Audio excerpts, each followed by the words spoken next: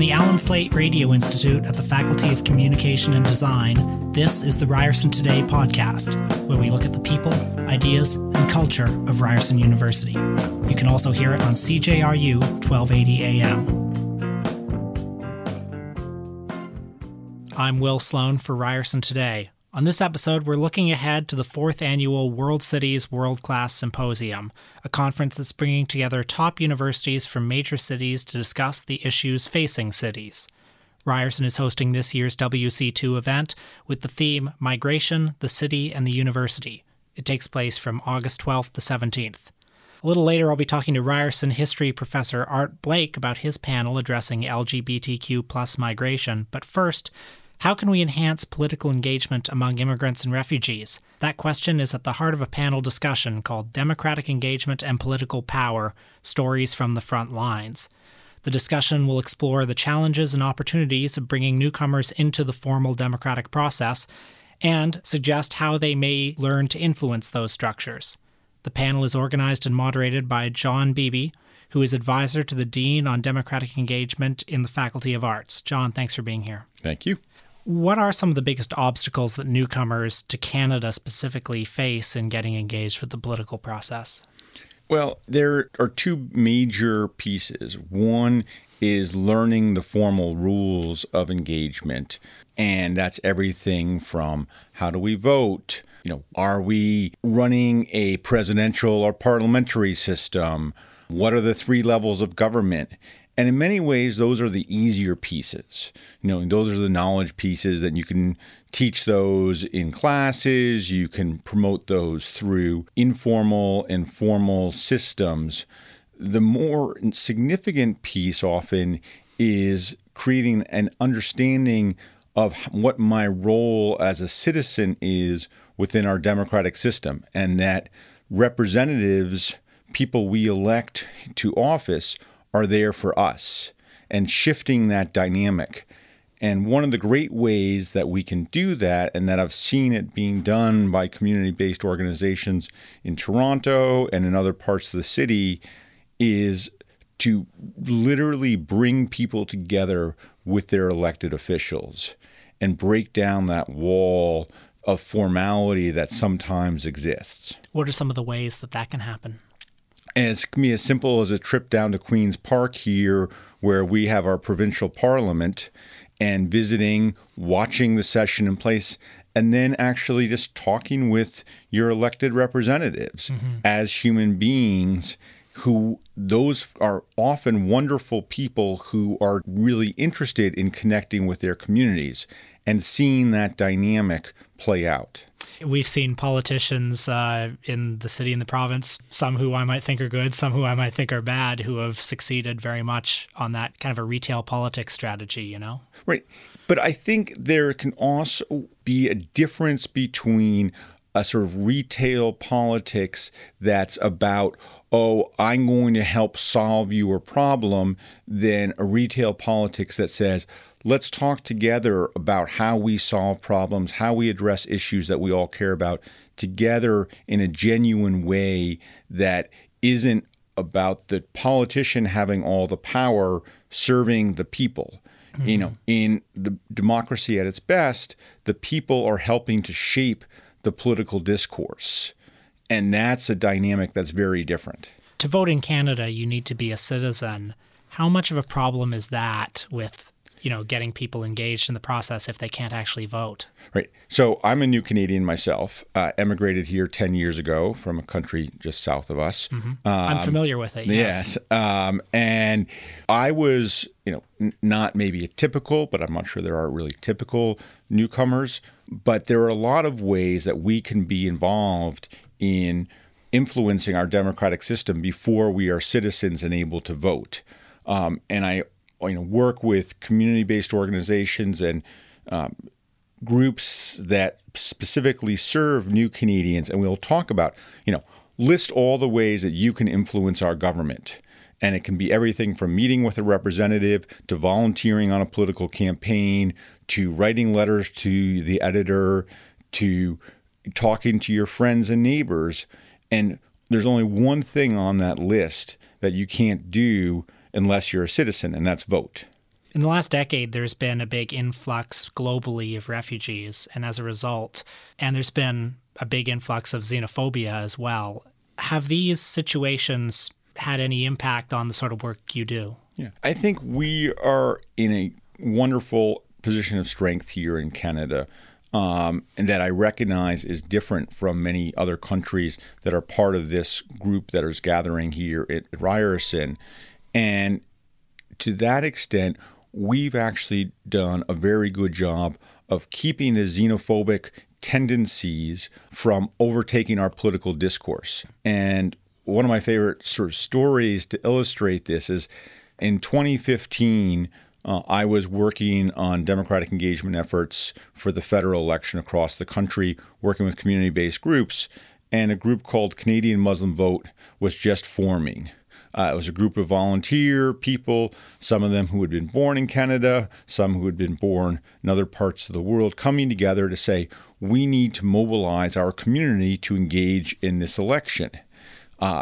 Strictly volunteer, and they pulled people together in the GTA and some in other parts of the country, organized events at mosque, organized events at community picnics, and they got people to vote. What then happened is the politicians paid attention. And next year, they had an Eid dinner at the year after the 2015 election. They had about 1,000 community members there, raised a lot of money. But what was, to me, extraordinary is every single major political party sent senior representatives, sometimes party leaders, to that event to tell them how important their work was.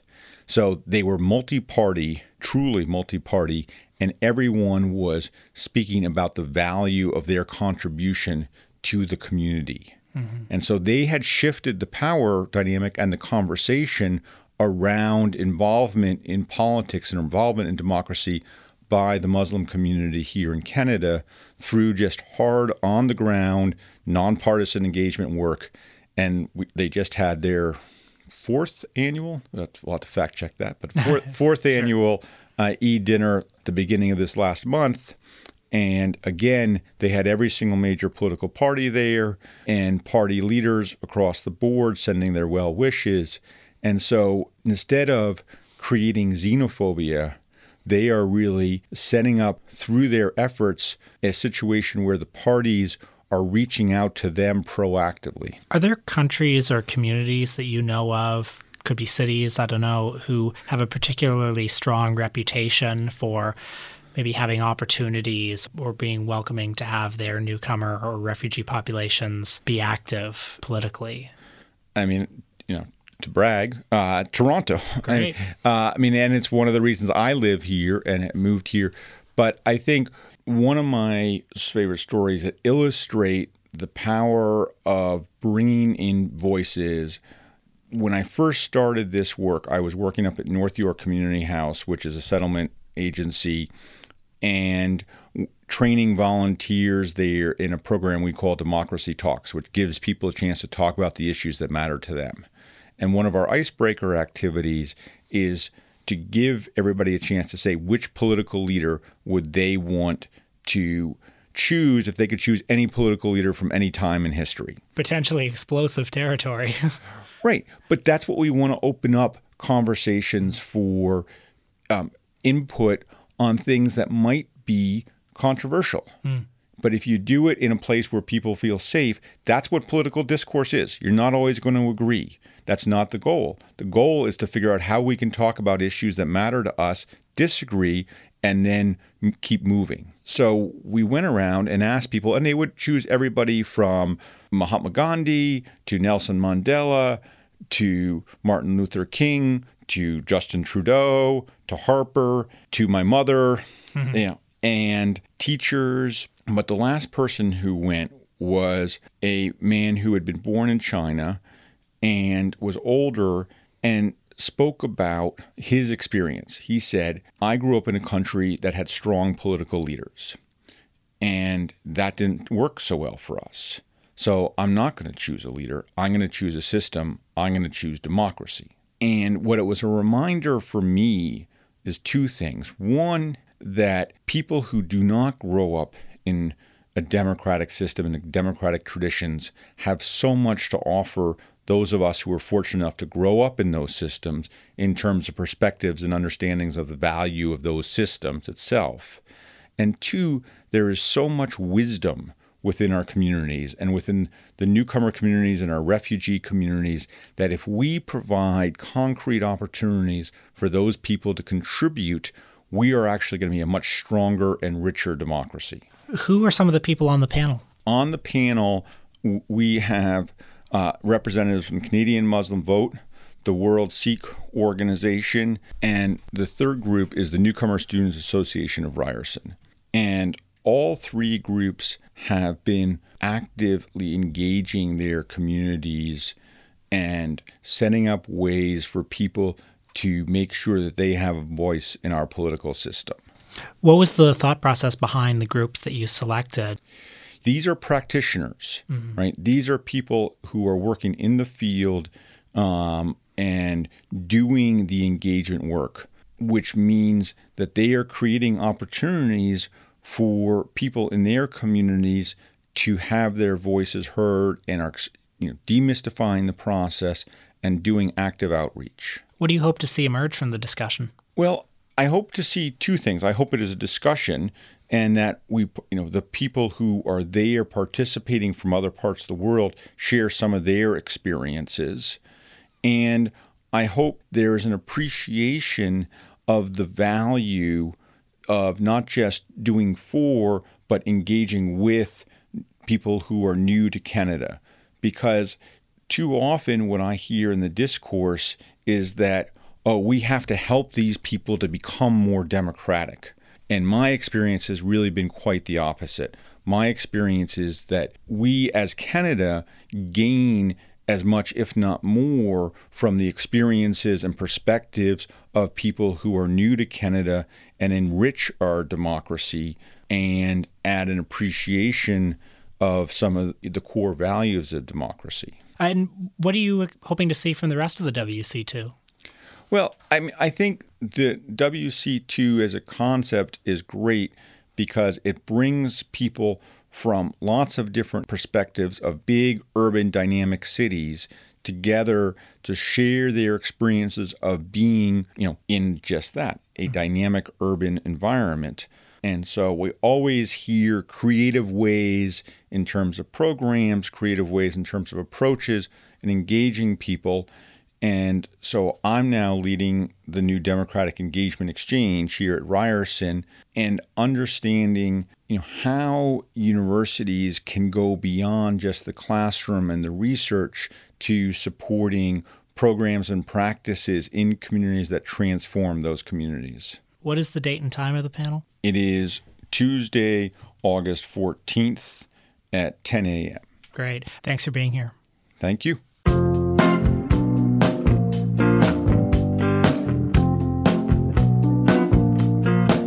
Immigration and refugee systems are a challenge for anyone, but the experiences of LGBTQ+ migrants are unique. Often fleeing violence and persecution in their home countries, these migrants can find themselves in a new system that may or may not be hospitable. At WC2 Toronto, the international conference on the university and the city being hosted at Ryerson, Art Blake will moderate a panel on LGBTQ+ migrations. The discussion will focus on research from Canadian and partner universities in the WC2 network and shine a light on an underreported aspect of the ongoing immigrant situation. Art Blake is an associate professor at the Department of History and is here to talk about the event. Thanks for being here. Thanks, Will. I was interested in this topic because we've seen a lot of media coverage of immigration and the refugee issue, but LGBTQ+ migration is not something that's been reported very much. Why do you think that is? I think that's because LGBTQ+ migrants and refugees may not make up a large number of the refugee claimants or the migrants that are coming to Canada's border, whether they do so by land or whether they fly in a more regular fashion. I think also there are political complications to the situation specific to LGBTQ+ migrants and refugees around the world. That means that policymakers either don't want to focus on that group of migrants, and politicians may have constituencies that are opposed for homophobic or transphobic reasons, opposed to funding or policy attention being paid to that particular group of refugees or migrants. In Canada, are there any policies in place with regards to LGBTQ migration? As far as I know, and this isn't my specific area of research expertise, but as far as I know, the Citizenship and Immigration Canada and refugee boards are specifically open to people getting refugee status recognized if they are fleeing a country or a region where the fact of their being gay, lesbian, trans, bisexual, if they were to return to that home region or country, that their life would be in danger, whether they would be in danger of imprisonment, torture, other forms of punishment or exclusion, or imprisonment. Who are some of the participants on the panel? We have a great panel. We have 4 people joining us. One person is Carlos Idabuo. He is originally from the Ivory Coast. And Carlos is the French-speaking coordinator of the Dignity Network, which is an international network based in Canada that assists LGBTQ plus people around the world. Carlos also has a history as an activist and researcher on HIV and AIDS issues. And Carleen Williams-Clark will be with us. She is on the board of directors of Rainbow Railroad. Rainbow Railroad is an organization that exists both in the United States and in Canada, and it is specifically set up to provide, if you like, underground networks and forms of assistance to LGBTQ plus people who can get themselves perhaps to the United States or who can be reached in order to assist them in their countries or regions of origin or in a part of their migration journey. So say someone has needed to leave, for example, Kenya, and they might have made their way to, say, Turkey or somewhere, but they don't have the means to get to a truly safe space from there. Rainbow Railroad, either the U.S. version or our section of it here in Canada, has contacts and systems that can help people get to the United States or get to Canada. So Carleen Williams-Clark is on the board of directors of Rainbow Railroad Canada. She is also a staff member at the 519 Community Centre. Part of her expertise over the years has come from running the Newcomers program at the 519. And she has also been someone involved in assisting LGBTQ people in parts of the Caribbean, specifically Jamaica, I believe, who have needed to leave their countries and find refuge in Canada. The third person on our panel is a man called Asham Parsi, and he runs the Iranian Queer Railroad, so similar to Rainbow Railroad, except more specifically focused on people like himself who needed to leave Iran. So he's focused on Iranian LGBTQ people who need to get out of Iran, but also, I believe, people who are in other circumstances in other parts of that region where they are in danger for their lives or their freedom by being queer. So the other person, the fourth person on our panel, is a woman called Biko Buta. She is the founder and director of Trans Workforce, so far the only organization that particularly tries to find employment resources and employment access for transgender identified people. Biko Buta came to Canada as a refugee from Kenya, so she also has lived experience and expertise in refugee issues that particularly pertain to East Africa. Do you know if there are any countries, any sanctuary countries in Europe or North America who are more welcoming of LGBTQ people or less welcoming? Do any countries have a particular reputation in that regard? I think there are countries within the European Union that may be welcoming when people are there, but I'm not sure if there's an organization called ILGA, the International Lesbian and Gay Association. It's been around for a long, long time, at least since when I first got to know it in the 1980s. It had been around for a while. So ILGA might be one of the organizations that might be involved in assisting people, certainly within Europe.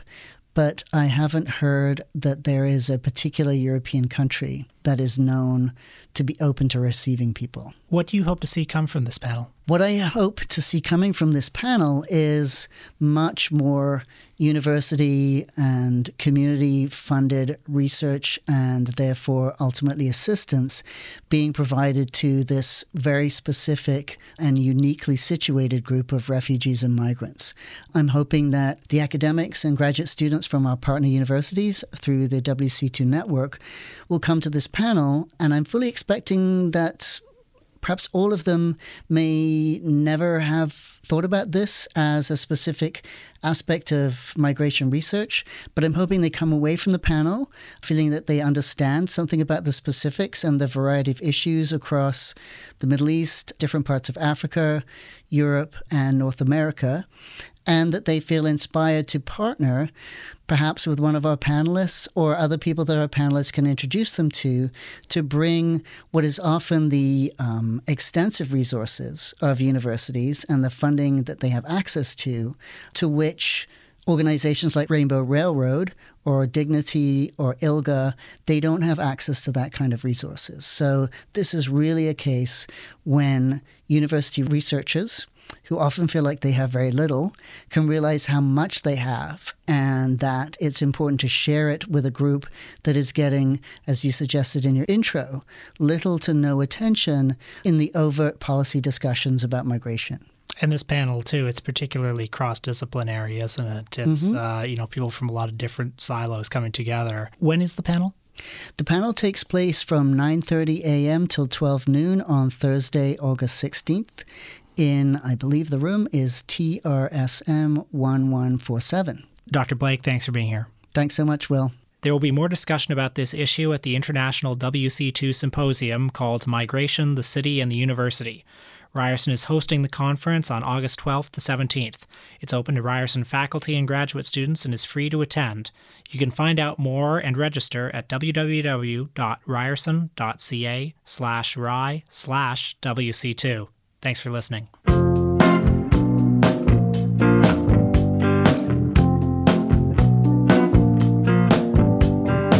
Thanks for listening. To find out more, please visit our podcast page at ryerson.ca/news-events. Come back often and feel free to add the podcast to your favorite RSS feed or subscribe on iTunes. Please rate and review us on iTunes or contact us at ryerson@ryerson.ca with your feedback. You can also follow us on Twitter at RyersonU and Facebook. For more campus news, visit ryerson.ca. This podcast was recorded at the Allen Slate Radio Institute at the RTA School of Media in the Faculty of Communication and Design.